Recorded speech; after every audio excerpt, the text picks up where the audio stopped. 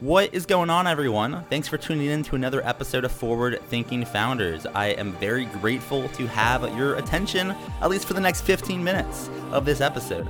Forward Thinking Founders is a podcast where I interview pre-seed and seed stage founders about their products, what they want to build into the world, and why. We dive into how they spend their time, what's their vision, what's the origin stories, all these things, so you can learn all about what's coming tomorrow. Because these companies haven't hit critical scale yet. Most of them haven't hit product market fit. These are just early stage companies, and the big question is, what can this be? And in this podcast, we bring that out. So with that, I really hope you enjoy your time listening to today's episode. And I've already done 200 plus, so if you like this one, listen to some of the other ones, like with Imadi Kund, Austin Allred, Leah Culver. We have great interviews, so check it out, enjoy the repository, and for now, let's get into today's episode. Here we go. All right, how's it going, everyone? Welcome to another episode of Forward Thinking Founders, where we talk to founders about their companies, their visions for the future, and how the two collide. Today, I'm very excited to be talking to Josh Klein, who's the founder of Have Need. Welcome to the show. How's it going? Good, Matt. Thanks for having me on. How you doing? I'm doing really well. I'm just in a good mood. It's been a good day, and we're going to translate that energy to this podcast. So with that said, for people that haven't heard of your company, they haven't heard of Have Need, what are you working on? What is Have Need? Have Need is the first consumer multi-party barter platform for goods and services.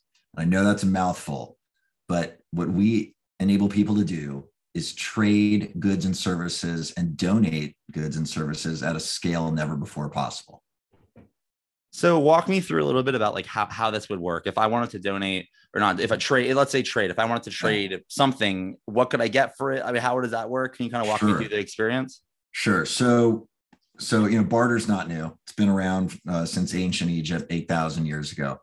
But barter falls victim to the primary friction point of a requirement for a mutual coincidence of wants. I want your yellow t-shirt. You do not want my black t-shirt. We don't share a mutual coincidence of wants, no trade. But what if I want your yellow t-shirt? You want Mary's green t-shirt and Mary wants my black t-shirt.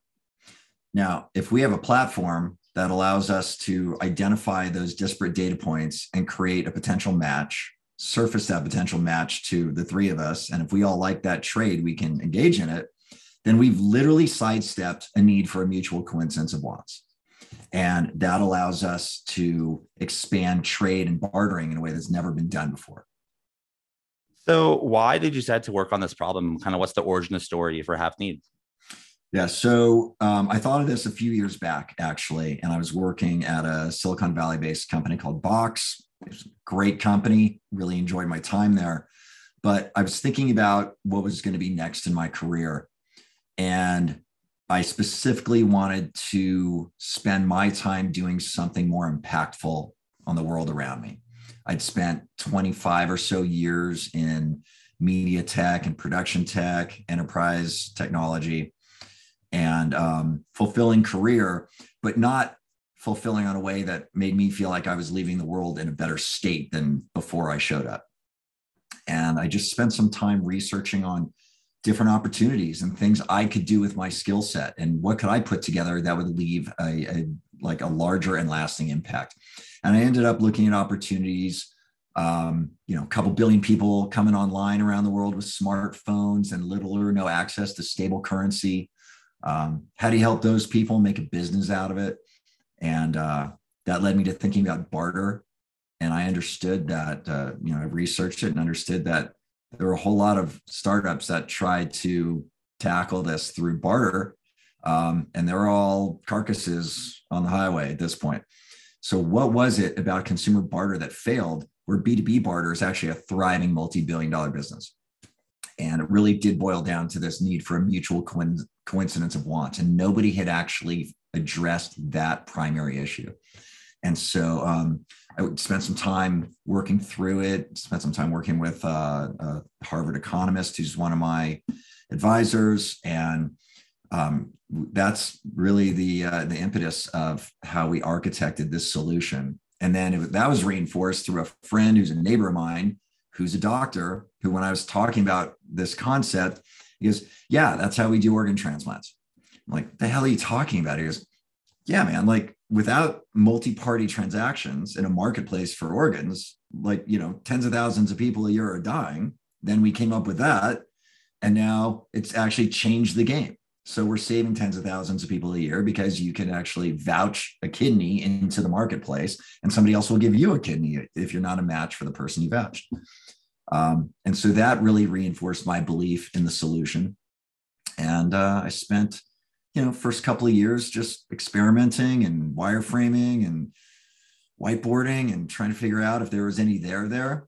And then I got to a place where I really believed that this was a meaningful use of my time. And when I left Box in 2017, I dedicated my time full time on Have Need, and we've been building ever since.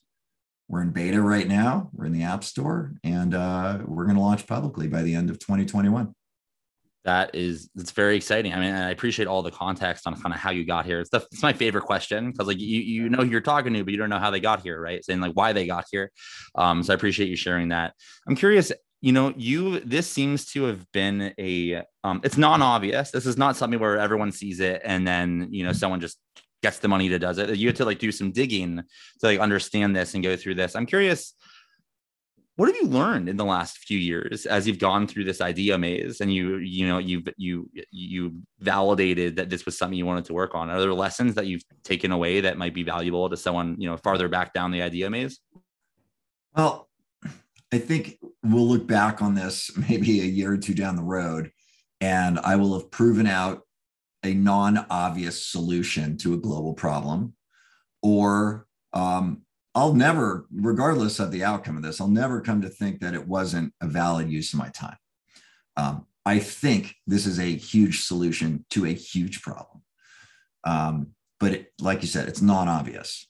And so because it's non-obvious, it doesn't come with a 10-second explanation. There's not an easy elevator pitch. I have some investors that I've had to meet with and discuss this, 3, 4, 5 times before the light goes off in their head. They're like, oh, now I get it. Yeah, of course I want to be part of that. It's not, in my case with this company, and this is my third startup, but by far the hardest to raise money for, because there is inherent complexity to this. So I would say stick-to-itiveness has gotten me as far as I have. I've raised several $100,000s to date.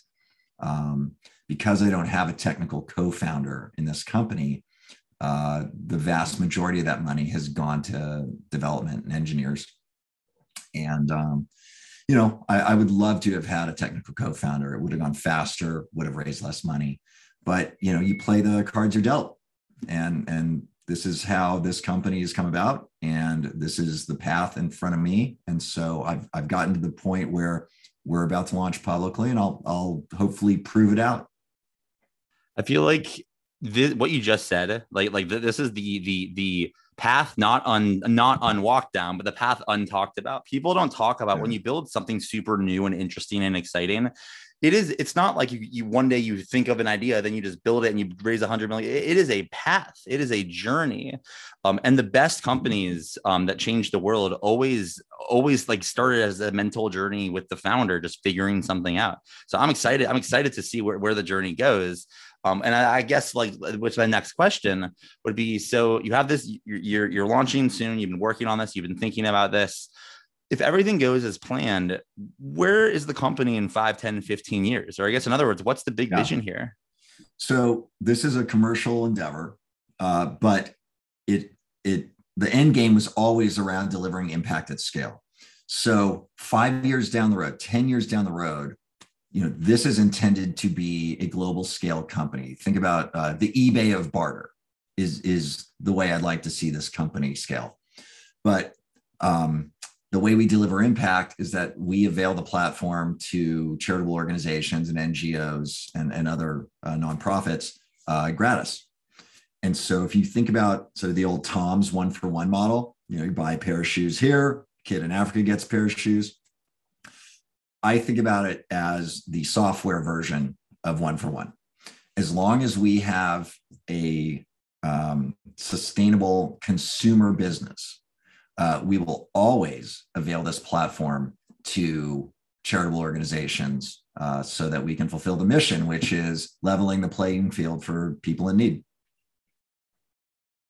And to make that happen, you'll need some help, right? It takes a village to make a startup work and scale. So my question for you is, how can the forward-thinking founders community help? Are you hiring? Are you raising money, looking for beta testers? How can we assist? Yeah, so hiring will follow the next two. I've been raising money since the day I thought of it. I've put in a fair amount of money. I've shaken down friends and family since day one. And I've also brought in, new investors to my network, but I'm constantly raising money, and I will be until, the reality is I listen to people say, like, I've got this very focused fundraising plan and it's going to be finished by this date. And that's awesome if people can do that. That's not been my experience. And this is my third startup, and I've raised in total about, I don't know, probably $15-17 million across 3 startups. And so, I always feel like I'm fundraising, and I will be until, we IPO or sell or it's just thrown off cash. So what I would love, I really enjoy the community that you've built around Seed Scout. And so, beta testers are super useful. Absolutely. So we're at haveneed.org, and you can sign up on haveneed.org. And right now in the beta test, it's all private groups. So it's companies, neighborhood associations. I'm happy to put together, a group just for, your community, Matt. And so if anybody goes to haveneed.org, at the bottom of that homepage, you sign up on the invite code, just put Seed Scout.